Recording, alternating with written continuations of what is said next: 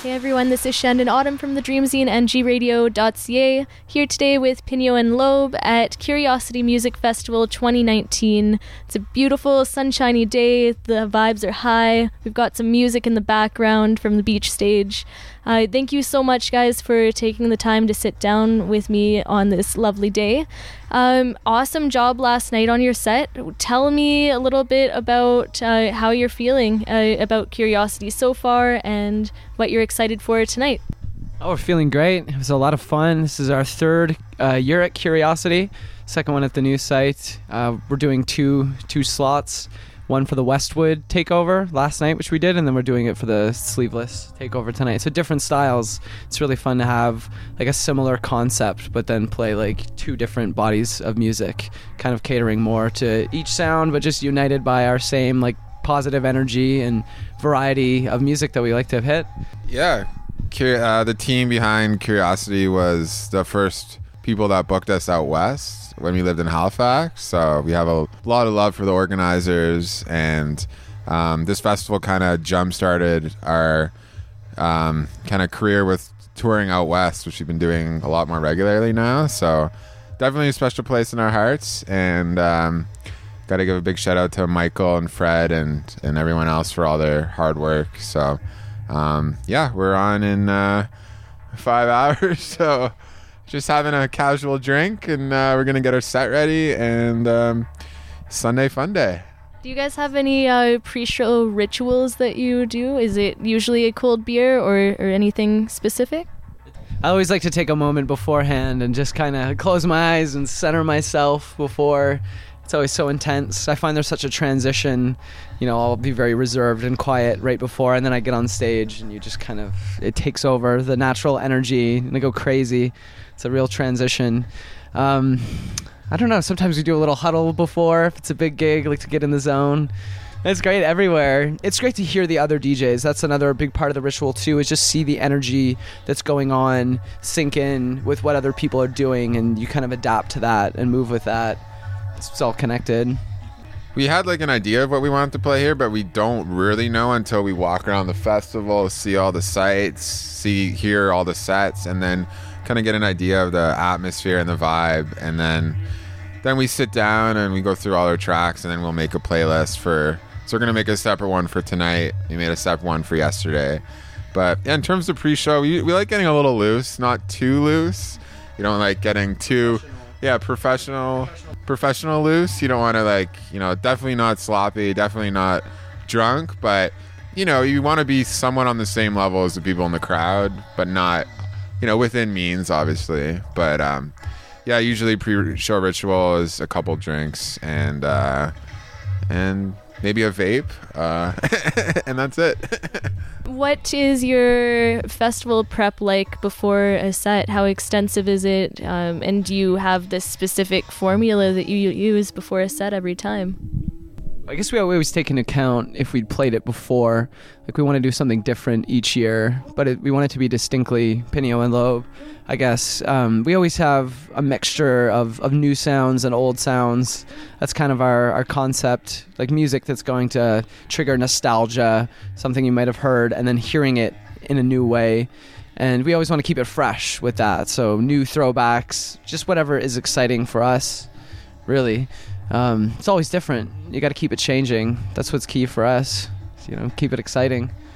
In terms of, I guess, getting ready for the sets, he uses Tractor DJ software. I use Serato, and we usually before for preparation we'll analyze all our songs, so like the BPM and the key shows up, and then we'll also set cue points at certain points in the track. We either want to, there's a part with silence or a really long extended breakdown.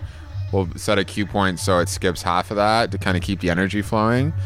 And also sometimes we'll set cue points to know when to mix out, if there's a perfect time to get out. And it also helps to look at the waveforms and to really know our songs, because we each play with different gear. He has a controller and I have a controller, and we're both live, so we transition back and forth every 3-4 songs. So to know when there's a good spot that we could change that's going to be a little smoother helps with our preparation before the show. So You had mentioned a bit about nostalgia. Heard there was a Space Jam mix thrown into there. What else have you got in the works as of lately? We just did a cover album, so we were trying to like take songs that we love from the past and then integrate them into something new. We always love to have classics, like classic rock, classic hip hop, classic pop, stuff that people know, something that'll put a smile on your face. Like people hear Space Jam, come in, they're gonna laugh. You know, they've got memories associated with that, and they're on the dance floor, they hear that, and it kind of brings back that. It's such a powerful tool, like tastefully tapping into the nostalgia bone. I guess what we want to do. And it's refreshing, you know, when we're jamming, we'll have like a couple bass house tracks and then suddenly straight to original Pink Floyd, for example. It really makes you think about how music has changed and where it can go and the differences between modern and older music. And that's what really makes it exciting for me.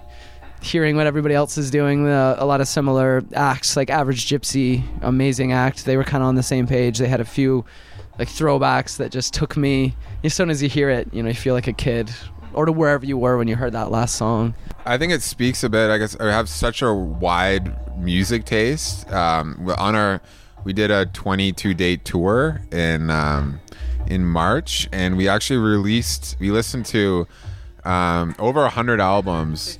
150 albums, and we actually released a full list of every album we listened to on the road just on our fan page, just so people could see.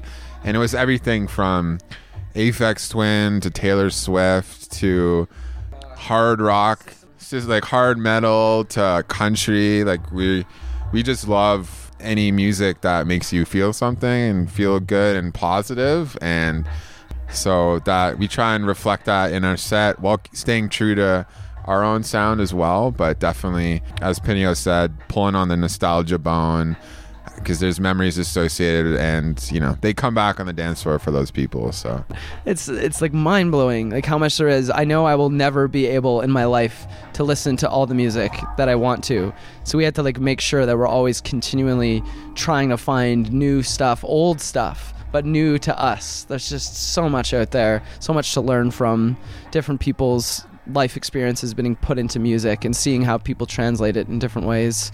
Yeah, that was really interesting. We did an EP of classic rock remixes, so stuff from the 60s and 70s, and one of the tracks we did was Don't Fear the Reaper by Blue Oyster Cult, which is like such a favorite when I was a kid. And we put that out, and randomly we got an email from the lead singer, like the guy who wrote the song and sang the song, and said he found it on YouTube. He's like, yeah, I really like this, like I want to like release this like officially. And that was just such like a mind-blowing moment to know that like music can bridge that gap. Like growing up, someone who seems like untouchable, like a musical legend, and then just through creativity and the power of the internet, suddenly you were like interacting with this person I never imagined I could ever interact with.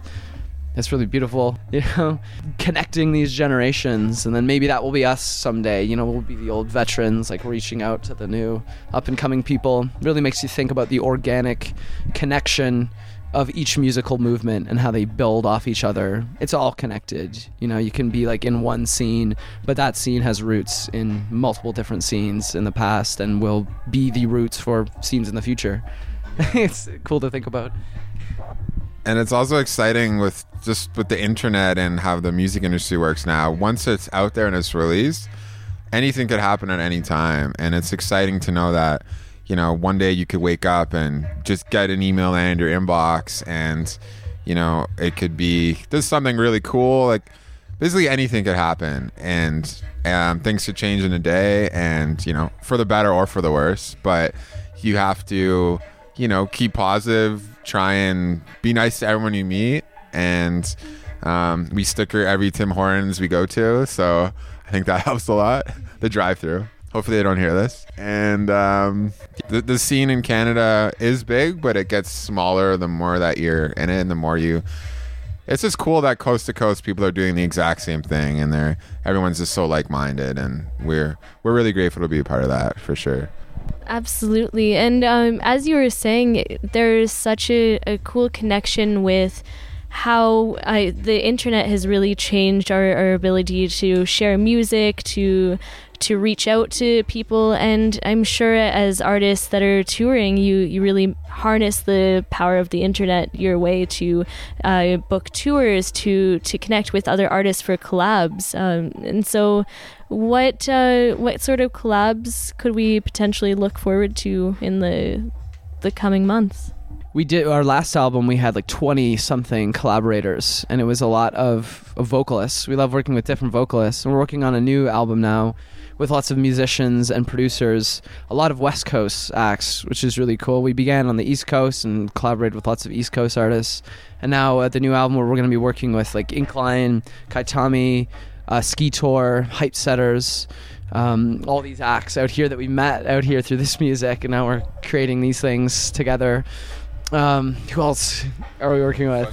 The Funk Hunters, Stylist, heroes of ours. Then now we get to blend our sounds together. It's like what our approach and their approach, and it creates something unique. That's what's so exciting when you kind of figure out your method and then try to integrate someone else's method, and you get something totally new. So every collaboration is an experiment where you're just getting new and exciting results. And that's what's really motivating. You don't know how it's going to sound. Doing like a house song with the Funk Hunters where they normally wouldn't do that, and now we've created something unique for both of us. We played that last night for the first time ever. That was like a test. We're like, let's try this out, and just to see this unreleased track, people dancing to it, it's just so motivating, connecting with this totally unheard music. It's just cool to I guess with the case with the Funk Hunters, I used to see them. They used to come to the festivals at Evolve in Eastern Canada all the time, and when I was just starting DJing, I barely even really produced at the time. I would see them perform, and I'd always be like, wow, this is amazing. So it's kind of crazy to be working on music with someone that you've been such a big fan of for such a long time, and working on a song together is definitely really cool, and kind of have to pinch yourself sometimes with some of these experiences. Same with Stylist. Been following him for years and years. What can you say about Westwood Recordings? I've always had such a love for Westwood Recordings, and even last night, like, it just reaffirmed how beautiful that label is. We had so many different acts. It was Doper Spin Free, Shiloh, Moontrix, Rumpus, and us, and it's all very different acts, but then you all get together and you just see that the energy is so similar with all these different sounds, and it creates this singular kind of energy. And that's what made me think that's what Westwood is. There is such a diverse sound on that label already. You have like drum and bass from like Sticky Buds, you have like beautiful soulful banjo music from Moontrix, and somehow that can all work together. It's very inspiring. I think it's like natural sounds and positivity and like funk. I don't even know like how we would describe what it is that makes Westwood what it is, but we feel at home there among those artists, and I think that last night really reaffirmed the togetherness of that movement.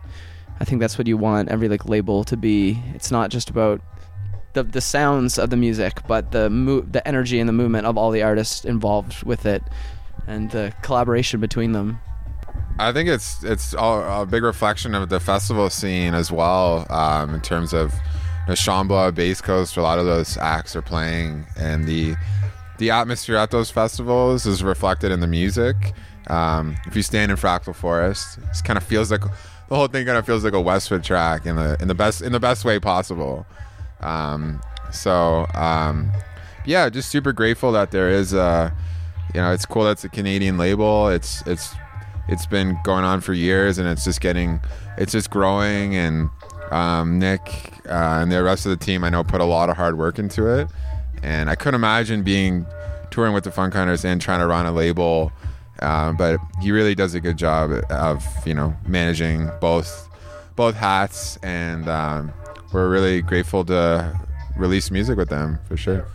I guess, yeah, one more thing about that. It was a dream in 2017 when we released our first full-length album with them on Westwood, and they've done a great job. They've got some of our songs in TV shows and stuff. Never thought that would be possible. Just keep like hitting these frontiers. We're like, if we made it there, that would be unbelievable. And then somehow you get there, and it still feels unbelievable, but it's great. Yeah. Are there going to be any more Westwood takeovers that are coming up, as well as other festivals you're doing? Oh, yeah. There's like a mini unofficial Westwood takeover going on at Evolve Festival out east in a couple weeks. We have like Megan Hamilton and who else? It's just playing a few Westwood artists. It's really cool to bring them to like our home. We feel like we're guests in their home sometimes when we come out here. Now this is our second home, and now that energy is coming back out east. So it's an unofficial mini Westwood takeover, and I hope there will be more. And then of course tonight there's the sleeveless takeover, which is the other spectrum. It's like I like that between us we have worked with both because they're very different but very complementary. With Stylus, Pigeonhole, Incline, and we're starting that tonight. It's going to be very different. We lean into our sleeveless side and our Westwood side. We feel complete between the two energies, I suppose.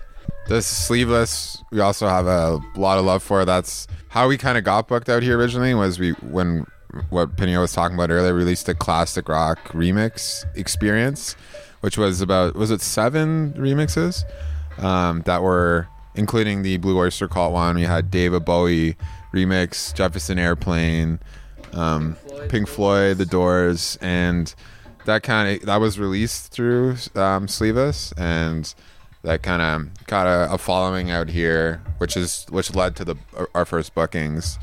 So it's a lot of love, and we released a track, Bump in the Road, with Stylist last year. It's one of our favorite songs we ever worked on, and we got to hear him play it at Shambhala in the crowd at Bamboo Base in Costa Rica. We were in the crowd, and just some of the craziest.